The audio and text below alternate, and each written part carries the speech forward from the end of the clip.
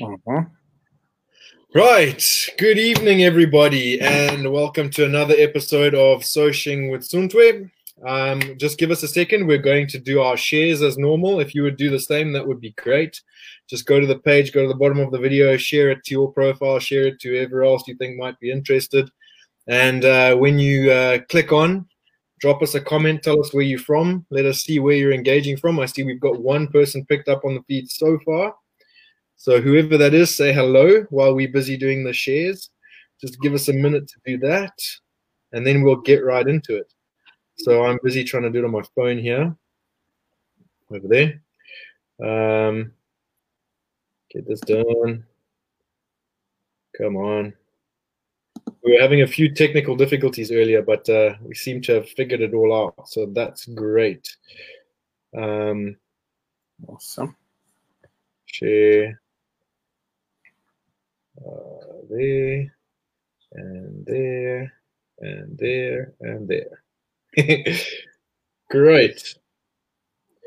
So, today we're joined by Sisa Mtunzi. He's a pro guide from Victoria Falls, Zimbabwe. Are you from Victoria Falls or are you from Bulawayo? Born and bred in Bulawayo, but I can pretty much say 15 plus years in Victoria Falls. I'm now a bona fide res. For sure. You've been in Vic Falls much longer than I spent in Vic Falls. I was only there for 6 years or 7 years or something. Like man. So you're a proper born and bred, dyed in the wool Victoria Falls boy now. I'm now pretty much a Vic Falls resident as they came. That's awesome. And so tell us a little bit about your background. You said you're born and bred in Bulawayo. Went to school in Bulawayo? I did my primary school in Bulawayo. That's pretty much grade 1 to 7. Okay. Yeah, pretty much Bulawayo. Then we came to Victoria Falls to do my secondary school, the high school part. And yeah, that's pretty much my early life. So whereabouts did you go to high school? I actually went to the Smoke That Thunders, Monsieur Tunya High School. Cool. So that's so tell us what led you to guiding and how you got the passion for it, how you sort of chose that path, and what you did to get there, and give us a bit of a breakdown on your journey. All right, I still remember as a young boy. And what you did to get there, and give us a bit of a breakdown. All right, guiding is pretty much something that's inborn. I mean, before guiding, I'm very much in touch with nature. I still remember as a kid who would spend the holidays in the village in Gwanda. I'm sure you'd know where I'm talking about. Down in Skodini areas, I would definitely make it a point that at least once or twice a year during the school holidays, I'll go down to Gwanda. And I still remember back in those days, we would have all these wild animals, the hares and all that. I was just thrilled to see something out of the norm.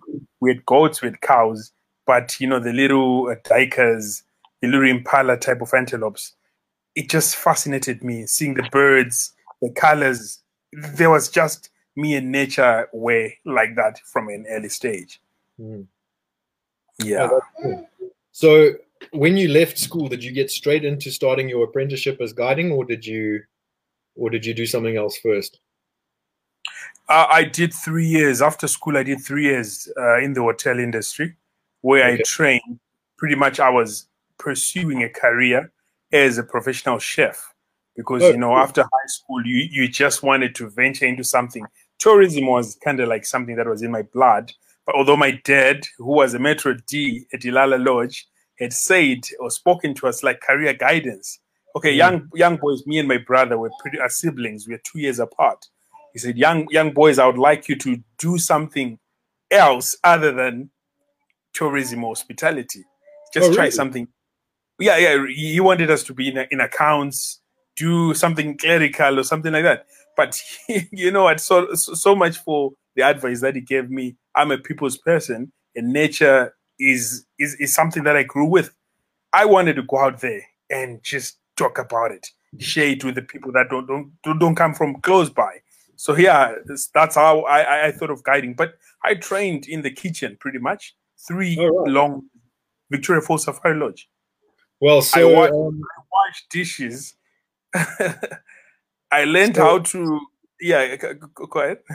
so I mean, being trained in some form of kitchen type stuff is very good for your guiding, though. Surely that has a good transfer of skills to your guiding skill set. Very much, very much. Although I never saw it that way back in those days, I thought it was just a leverage, a ladder, like a step Mm. going towards my dream, because it was what was available at that Yeah. time. I had to do something. Yeah. So, how far did you get into the chefing or the cooking side of things? I didn't go far as academics is concerned. I only pushed learning how to, spices and preparation of food. And I still bake for my kids right now during lockdown. They've been That's enjoying great. muffins, rolls, and what. And in the bush, I do a lot of cooking. A lot of groups that I take out into the bush. I did a lot of overlanding back in the days. I would cook for them, and I'm like, okay, so this is coming in handy. But I never saw it as that at that point. I just thought, let me do this and earn a little amount, save so that I can study and do my guiding course. So it was just like a leverage to me. So when you did your guiding, did you do it completely solo?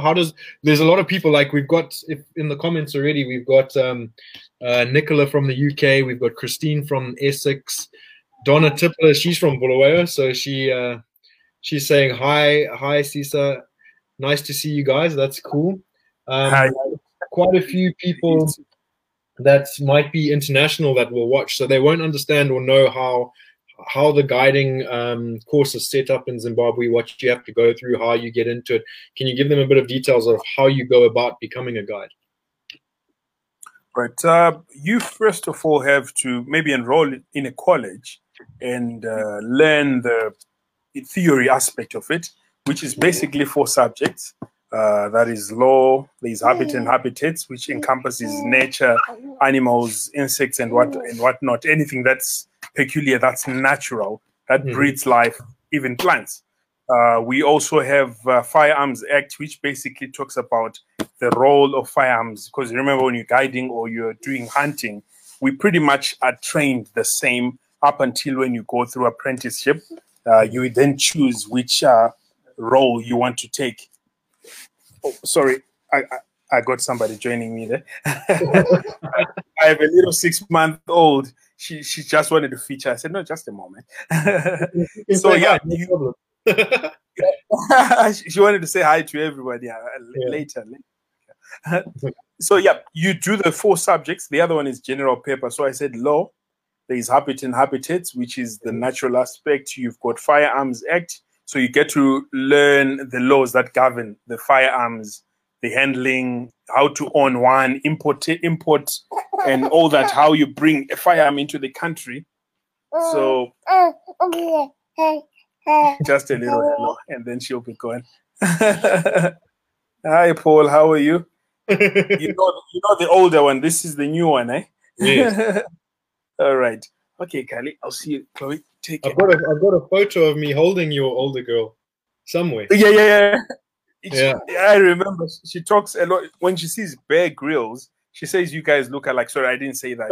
She says, so when I watch a lot of Bear Grylls. Says, this guy looks like Paul Teasdale. He calls you name and so yeah. Okay, so yeah, so you do that after you pass the theory part. You have to get attached to a professional guide or professional hunter. So depending on which part of the course you're taking, you want to be on the consumptive or photographic. So photographic being professional guiding, then you get acquainted to a tutor.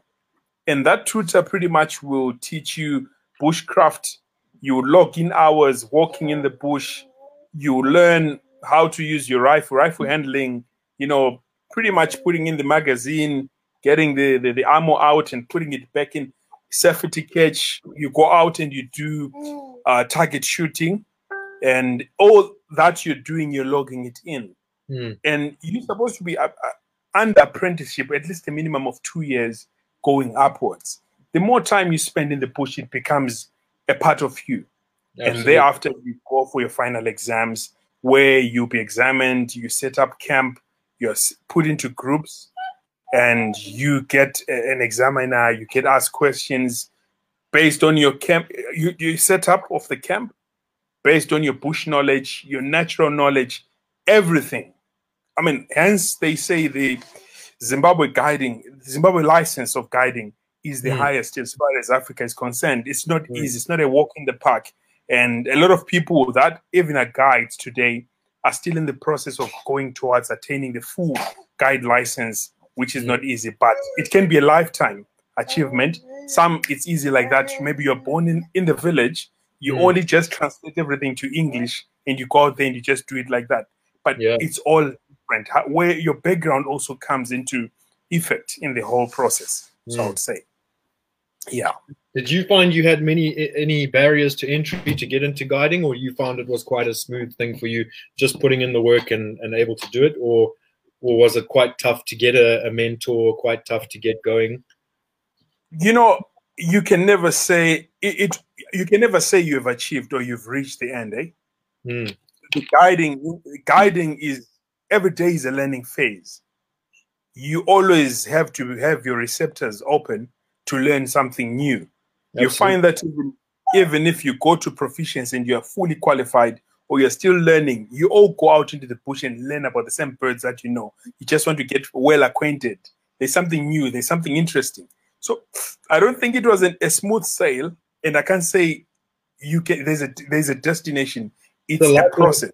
The lifelong, exactly. Yeah, it's a lifelong kind of example of that in a human that I know is one of my great mentors and someone that I really look up to is Dean McGregor. And every time I've worked with Dean on survival courses and that sort of thing, whenever he has downtime where he's not actually working, where I might be with the clients doing something else, you can find him in his tent reading about grasses and seeds, words, and he is constantly studying. It never stops. That is so true. Yeah, you never stop learning.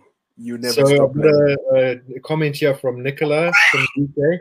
She said she so wants to go on a guiding survival tour as soon as lockdown lifts. Been one of those bucket list adventures, especially in your area. This is super interesting, guys. So we'll have to put her in touch with you, and we'll put contact details at the end. So that we can organize some tours for people. So who was your mentor in your guiding then?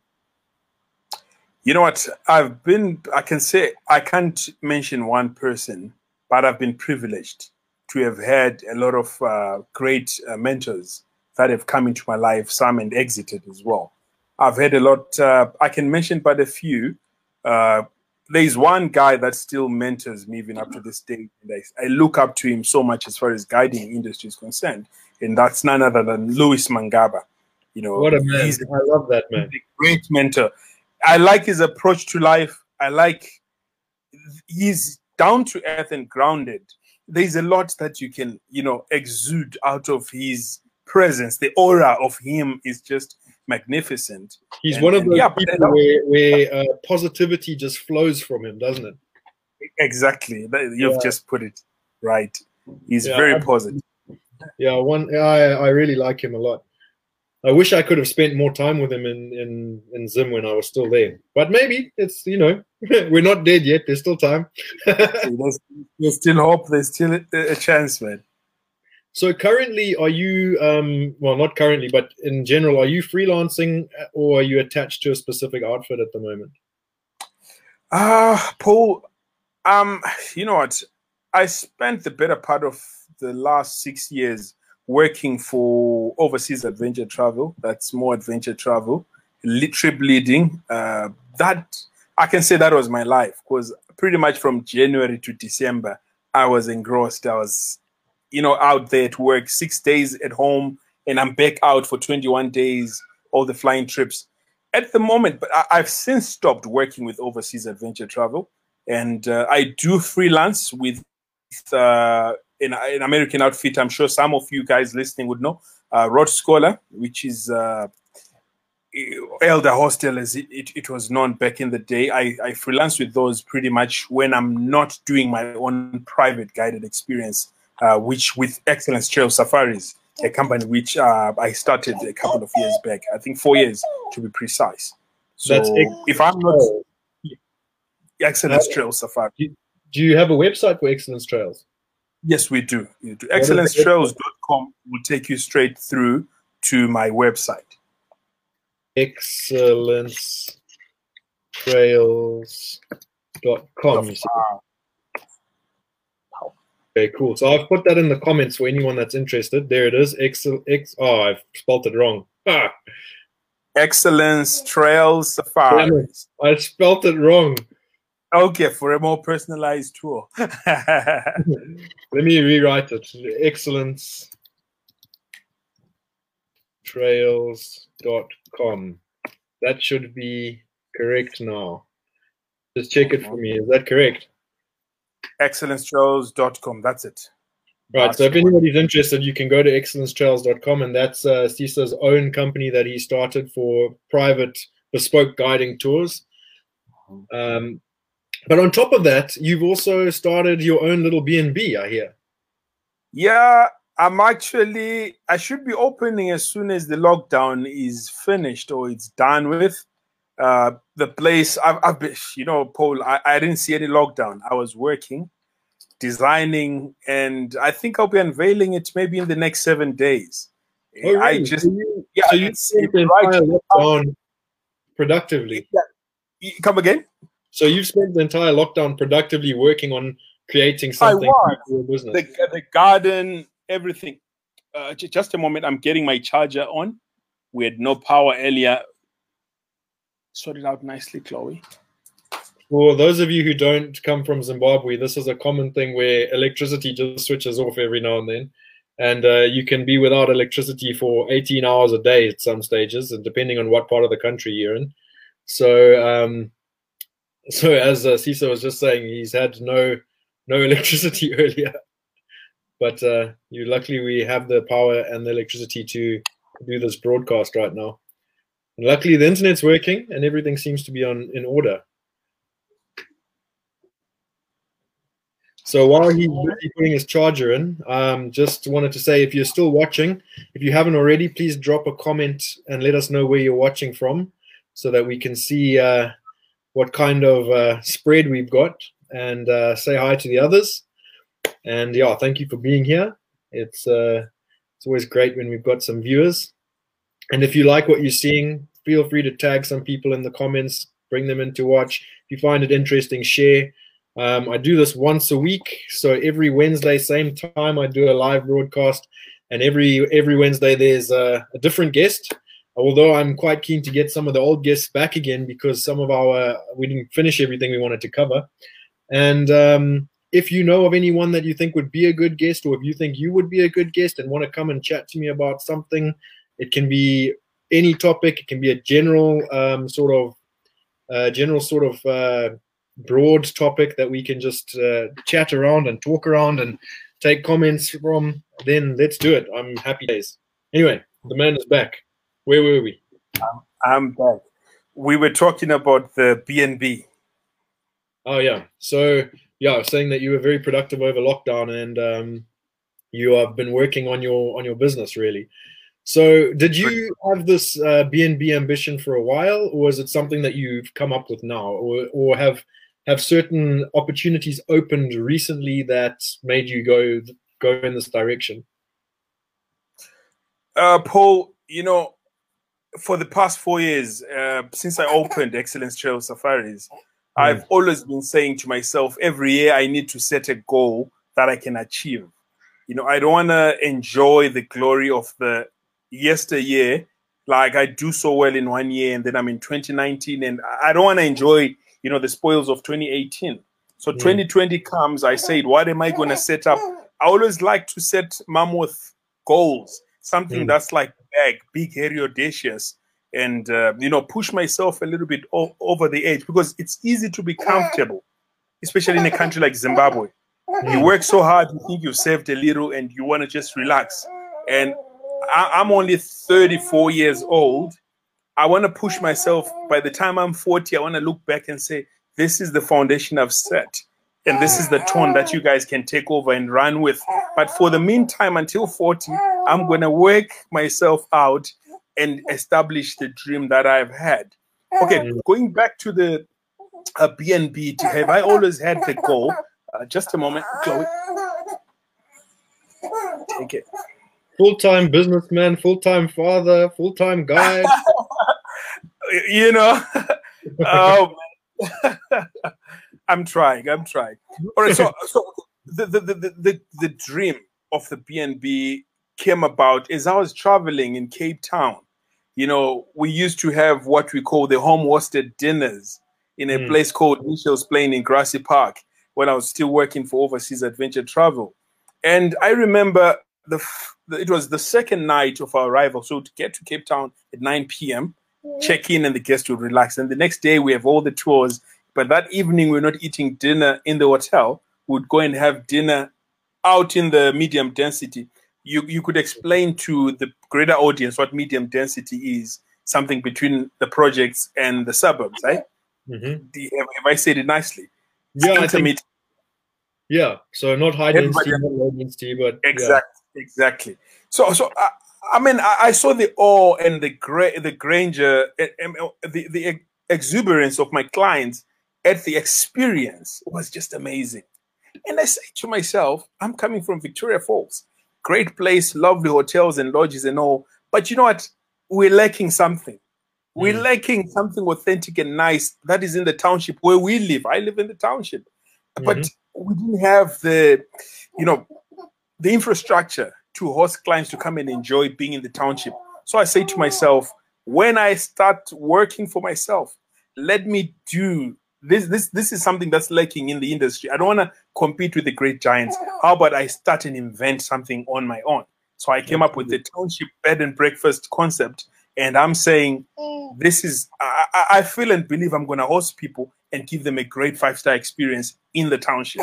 So that's how it was birthed. So is your BNB, are you resident in the same place, or is it a separate facility to where you live?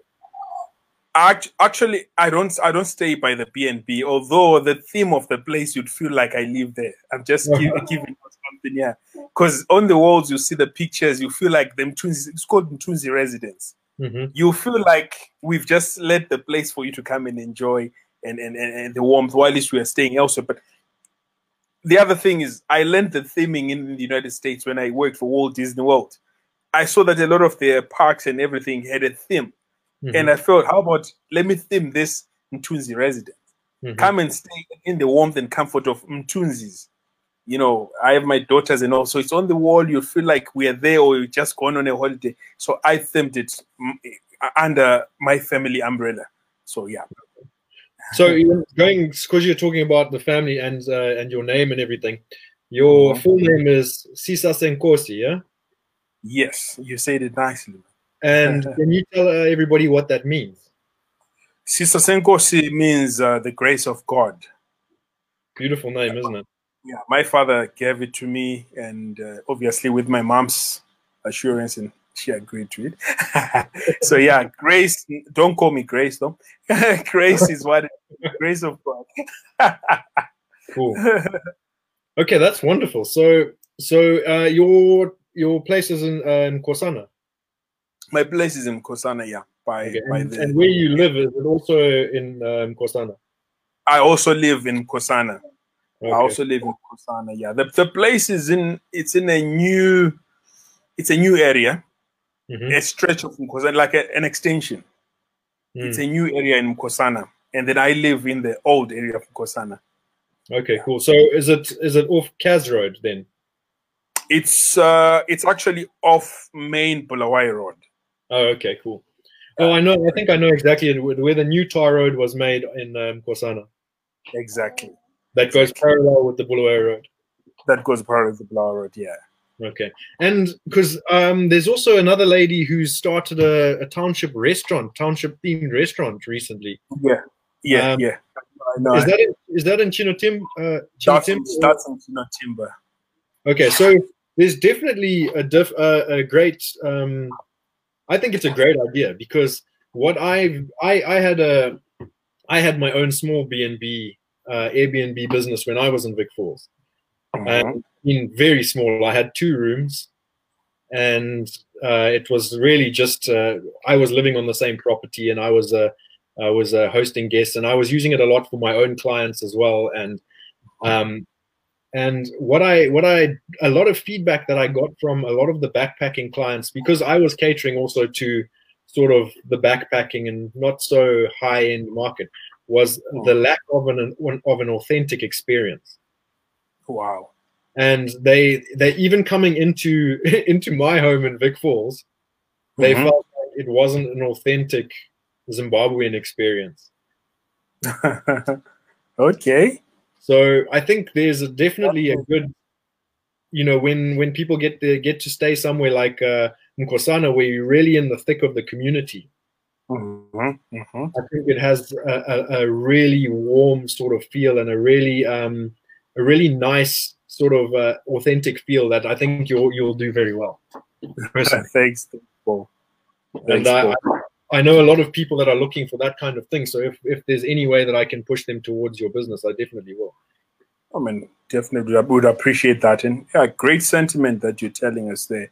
Yeah, because it's like I jumped into the abyss with no string attached. And I'm thinking I'm just going to delve into the sea, and whatever happens out there, I'll take the risk. So I'm actually quite chuffed to hear that your clients were looking for something authentic, and yeah, quite chuffing.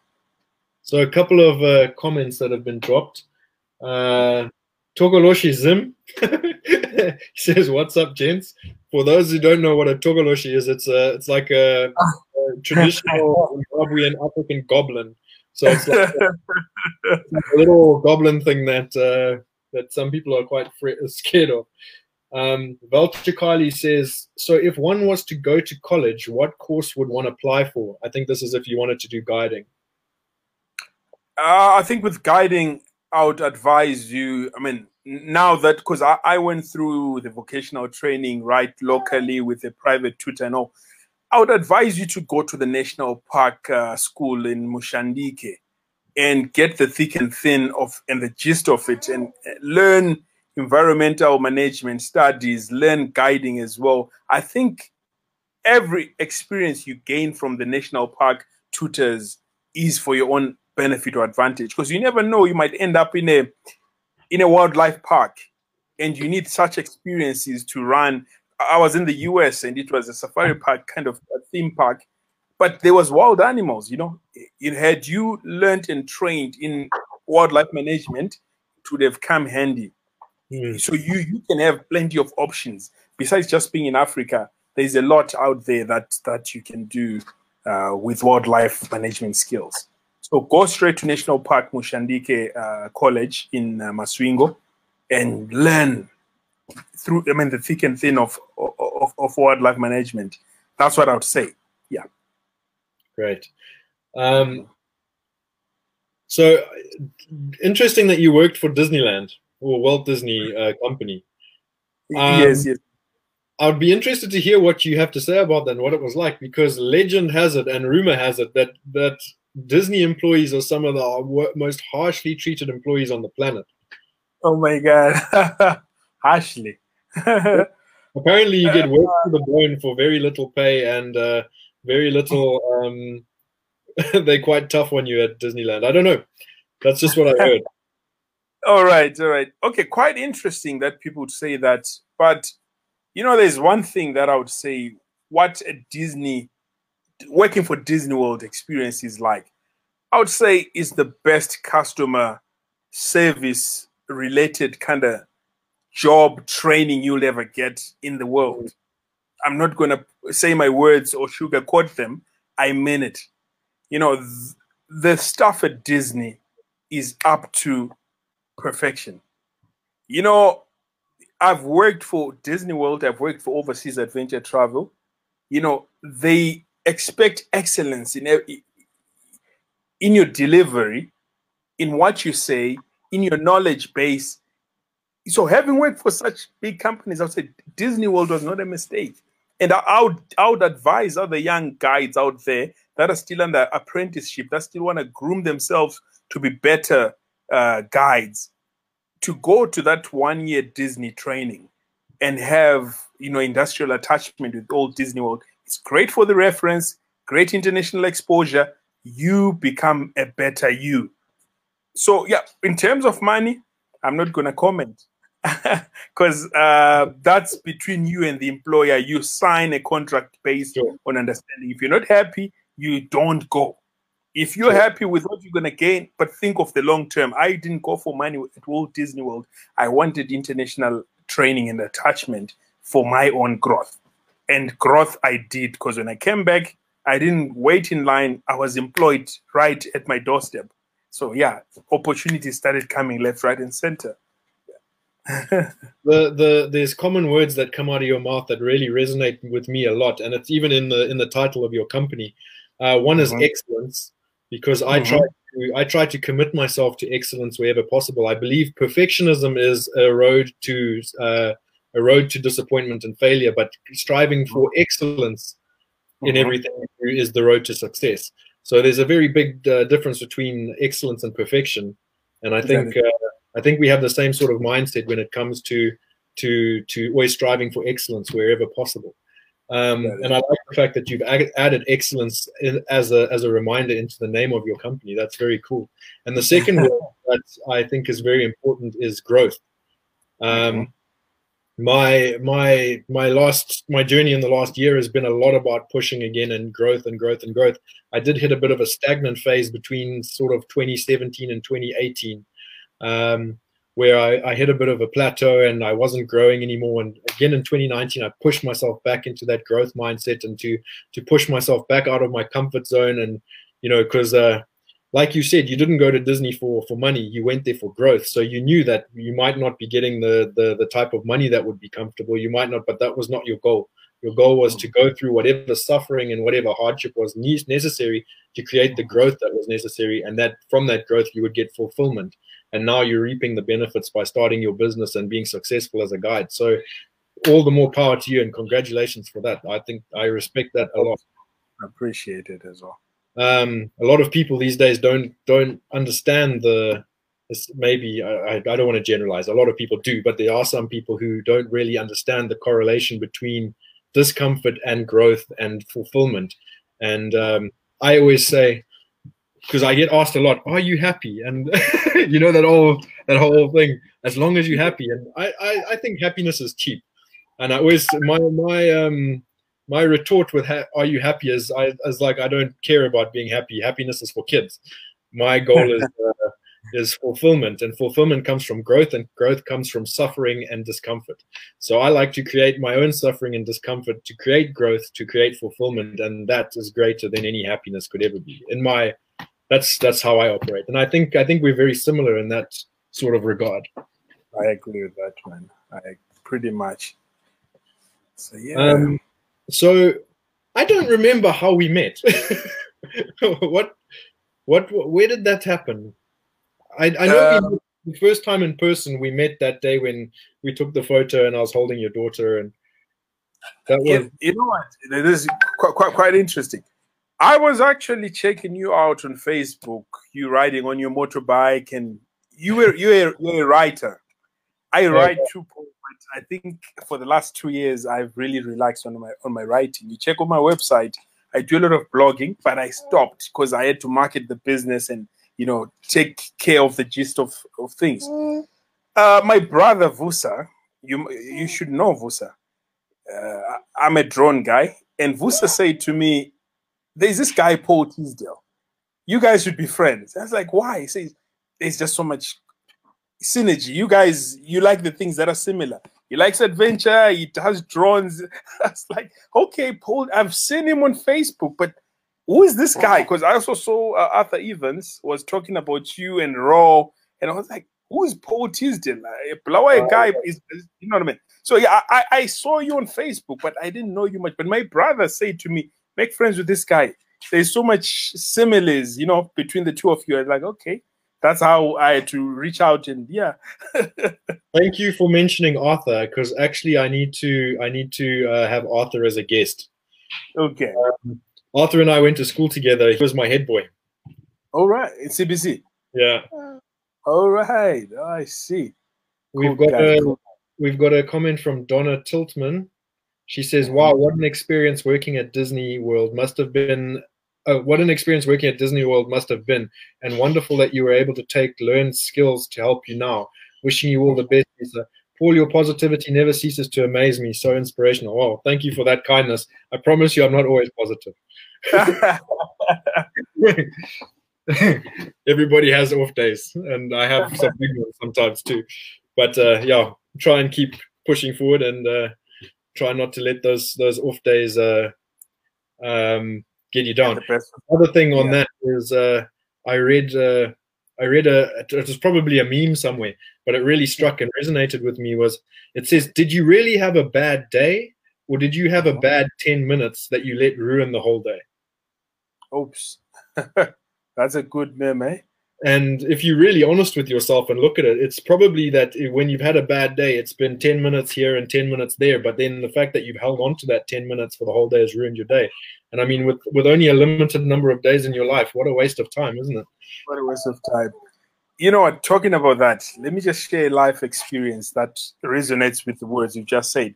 I remember when I came from the States in 2013, I didn't right away work for Overseas Adventure. I worked for an Overland company. Let me withhold the name of the company for all that. But I remember the guys used to comment and say the type of guests or the nationality of guests that we're having here, they are hard to please. You know what I mean? And I remember saying to them, because I came with an attitude. I said, when I came from the States, I said, I'm coming back to Africa. I'm going to give it my all. I'm going to work as if there's no tomorrow. I'm just going to be the best in what I do. And I say to these guys, because I wanted to have a different set of mindset. I looked at how long have you worked for the company? They've been there for 10 years. And I tried to see what they had, achieved through the 10 years. Was it good or was it motivating? It wasn't. But I noticed it was the attitude towards the work. Whether they were tired or they had to change work, when you get tired of something, try something else. I say to them, I don't think these people are hard to please. I think all it takes is nobody would come all the way from Europe or from America to come and give you a hard time. These guys are here to have a great time. Look at yourself, introspect, and you find that there is maybe negativity that you exude out, and they catch it, and they give you a hard time. I tell you, I had a ball, Paul. And honestly speaking, I'm not bragging, I'm telling you the truth. I bought my first house in 10 months that I started working for that company. I got raise after raise after raise because the bosses were happy with the work that I was putting out for them. The clients were writing great reviews because I didn't have an attitude. I was just happy and I wanted to do what I do the best I could. So, and long story short, I didn't work for a year for that company. I resigned and went over to the other side. But I look back and say it was my attitude.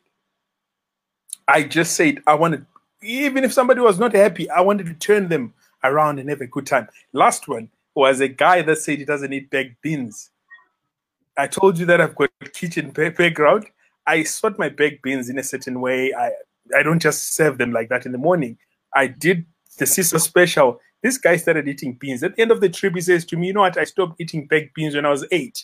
If my mom hears this, she's going to call you.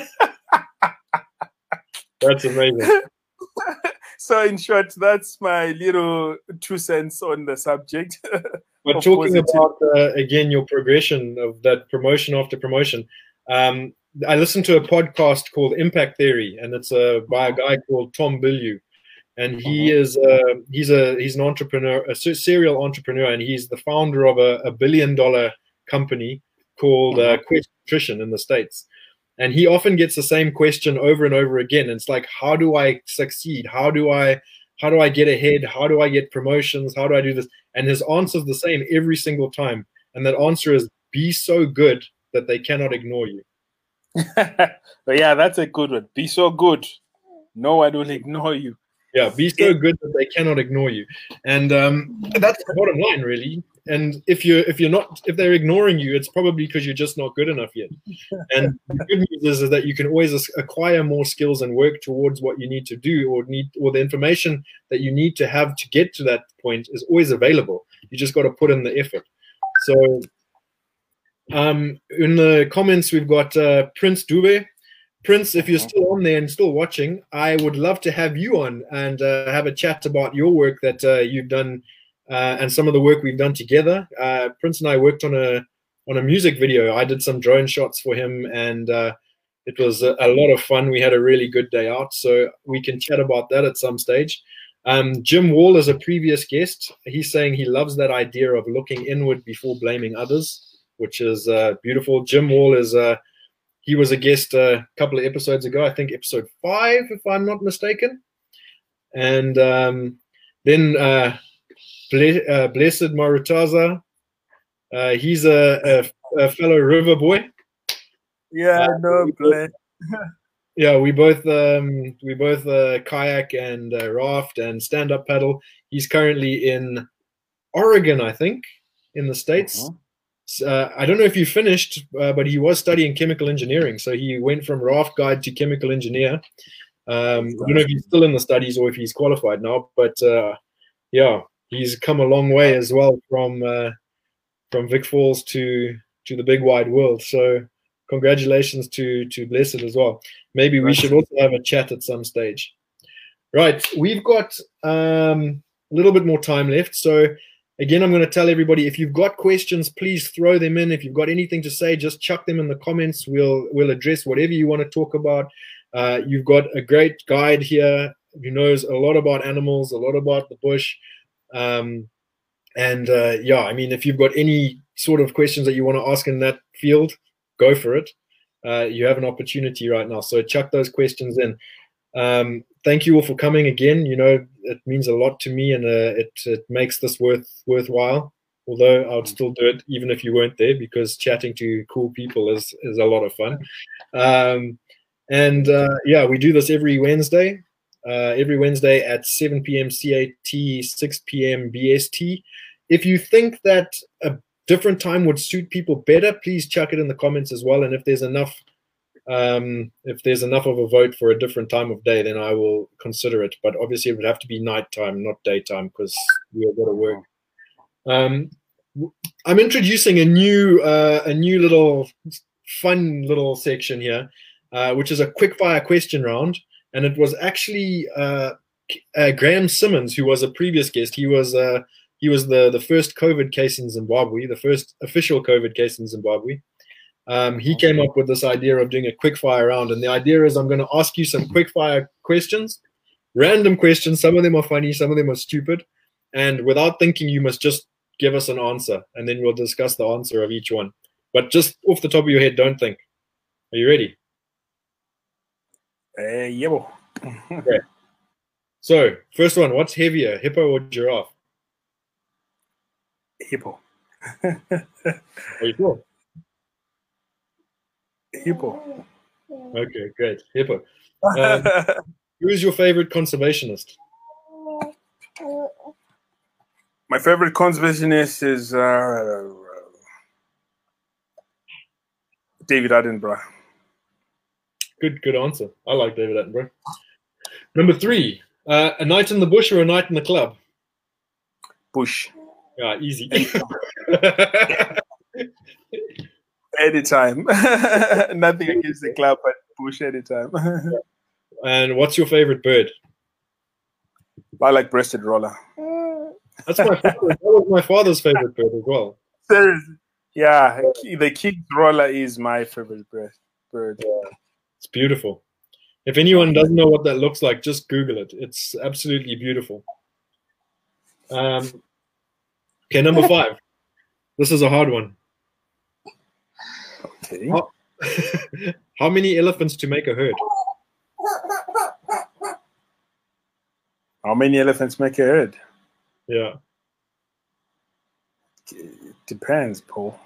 I know there's a trick to that question. I can't really say. You can have a herd from 6 elephants. Do you think 3 elephants is a herd? No, it can be, yeah. I'm like, There's not really answer there. There's not really answer there. Okay, and the last question I have from you: which side of the zebra has the most stripes?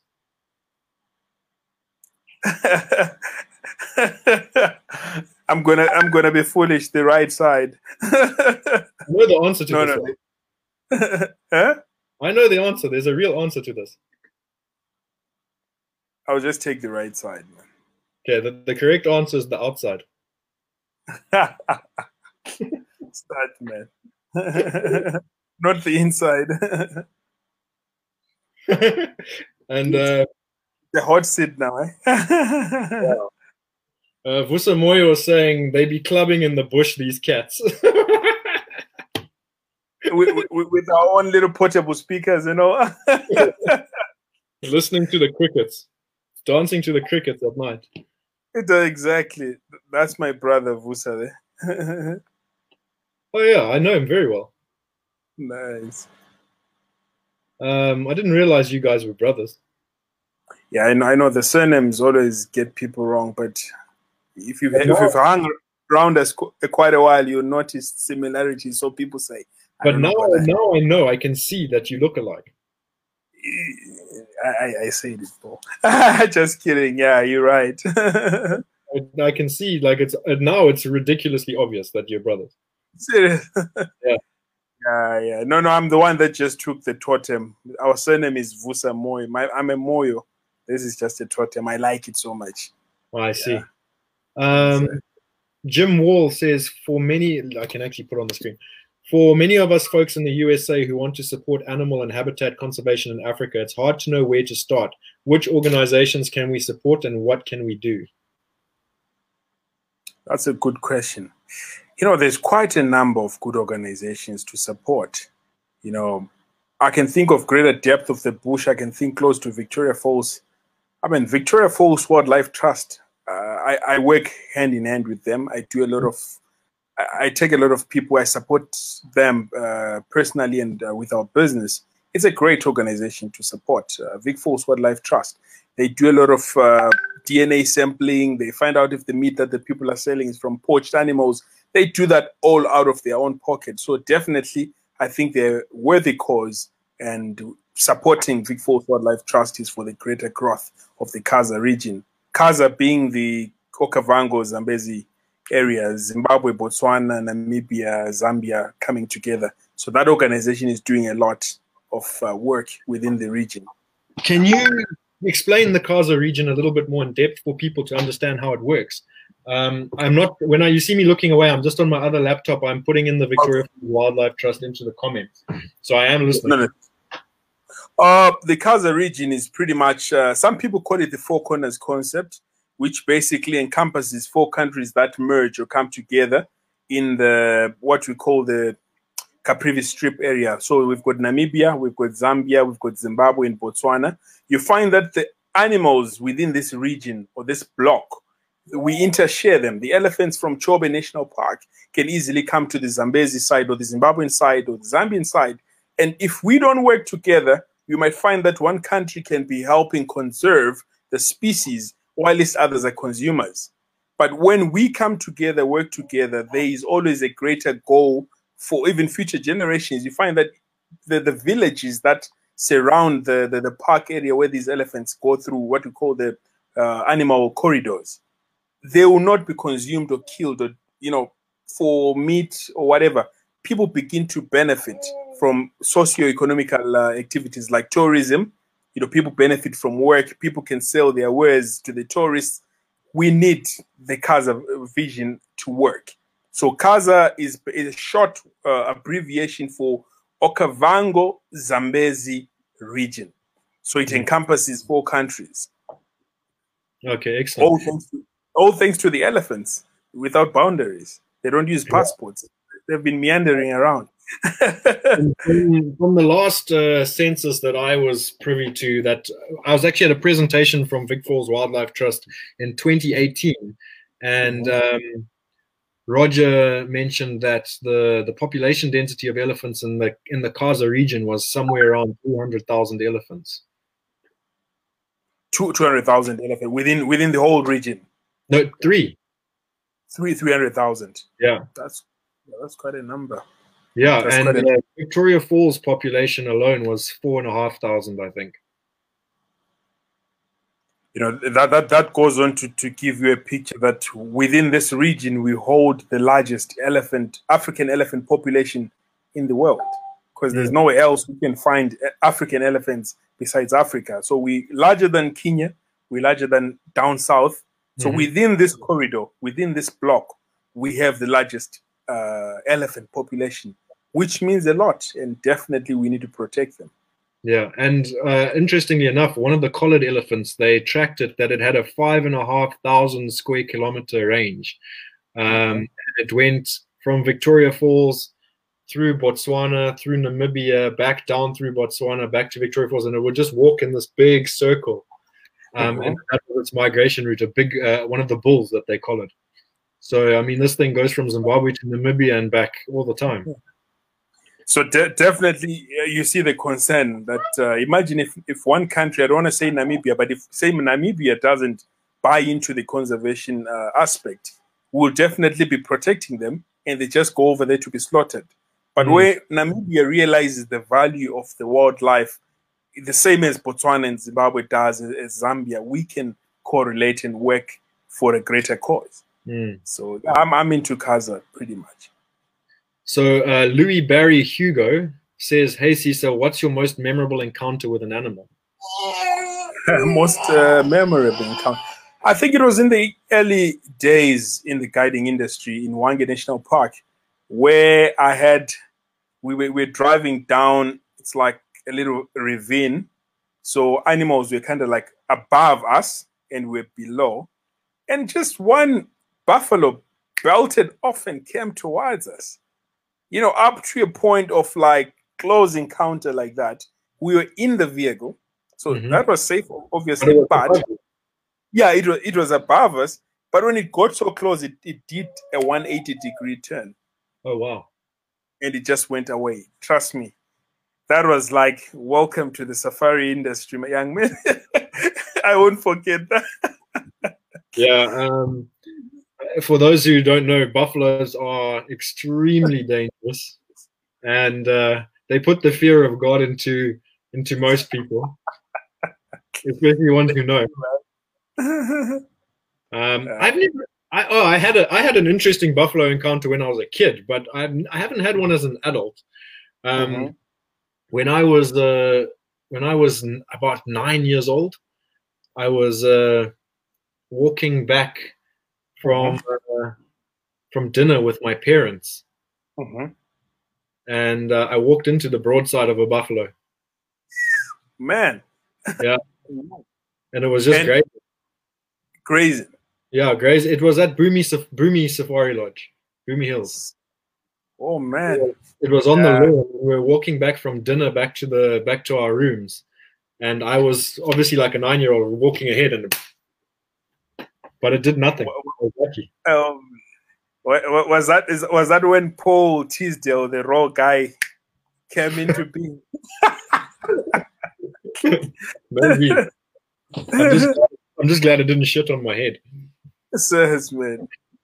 Wow, okay. Yeah, that's the only buffalo story I have. But yeah, as an adult, mostly hippos and elephants. Yeah. You were a water guy, pretty much, eh? Yeah, but a couple of close hippo encounters, and I nearly, riding my motorbike, I nearly got killed by elephants because I crashed into the herd. Your Facebook told me that. I remember. It says, man. But I'll save that story for the writing. Louis Barry Hugo says, haha, mine was when kayaking and surprised a hippo from about 5 or 6 meters away. It's scary. Yeah. Kayaks and hippos. Yeah. Like hippos and kayaks. Yeah. Kayaks are not big enough to be around hippos. Yeah, I respect the gentle hippos. I would call them gentle because I want to be friends, maintain that friendship. Yeah. Right. We had quite a number of encounters because we used to go camp right in Boro. It's called Boro. So we'd just land at a point and then we would go, Mokoro, dugout canoeing right into camp. Sometimes it would take us like 3.5 to 4 hours to get to camp, a remote part of the Okavango Delta. And I remember sometime the hippos would just close the small channels and two big hippos are just saying, you're not going to cross here. And, maybe the other crew has already gone with the stuff and they've set up camp. And I've got the clients, we just have to continue.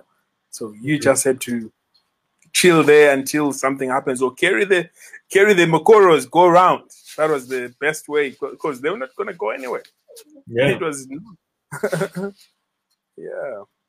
Right. Well, we're pushing the 1 hour mark, so I think we're going to call it a wrap from there. Daniel Ritchie just says respect for hippos. He also, being a boatman and fisherman, has had, I'm sure, enough respect and enough scary times around those things. So lastly, I just want to say thank you to Sisa for joining me and having this chat. It's been wonderful. And thank you to all who came and watched and got involved in the conversation. Like I said before, every Wednesday, same time, same place, different guest. Val Chikali just threw in another one. We were on a bushwalk in Kariba and I walked too close to an elephant. Our guide cocked his rifle and got me out of there on foot. Thank goodness for the guide. So that's a example to show you why it's necessary to have a guide in the African wilderness, someone who knows what they're doing and knows how to keep you safe. So yes, thank you very much again. And we're going to wrap it up there. You're welcome. It's been wonderful. And Thank you so much. Wishing you all the best. If you want to as well, Sisa, any of your links and stuff, if I've missed any, just chuck them into the comments on this video for everyone to see. Okay. I'll definitely do that. And thank you, everybody. Well, have a good night. Have a good one. Thank you for coming. Cheers. Ciao, buddy.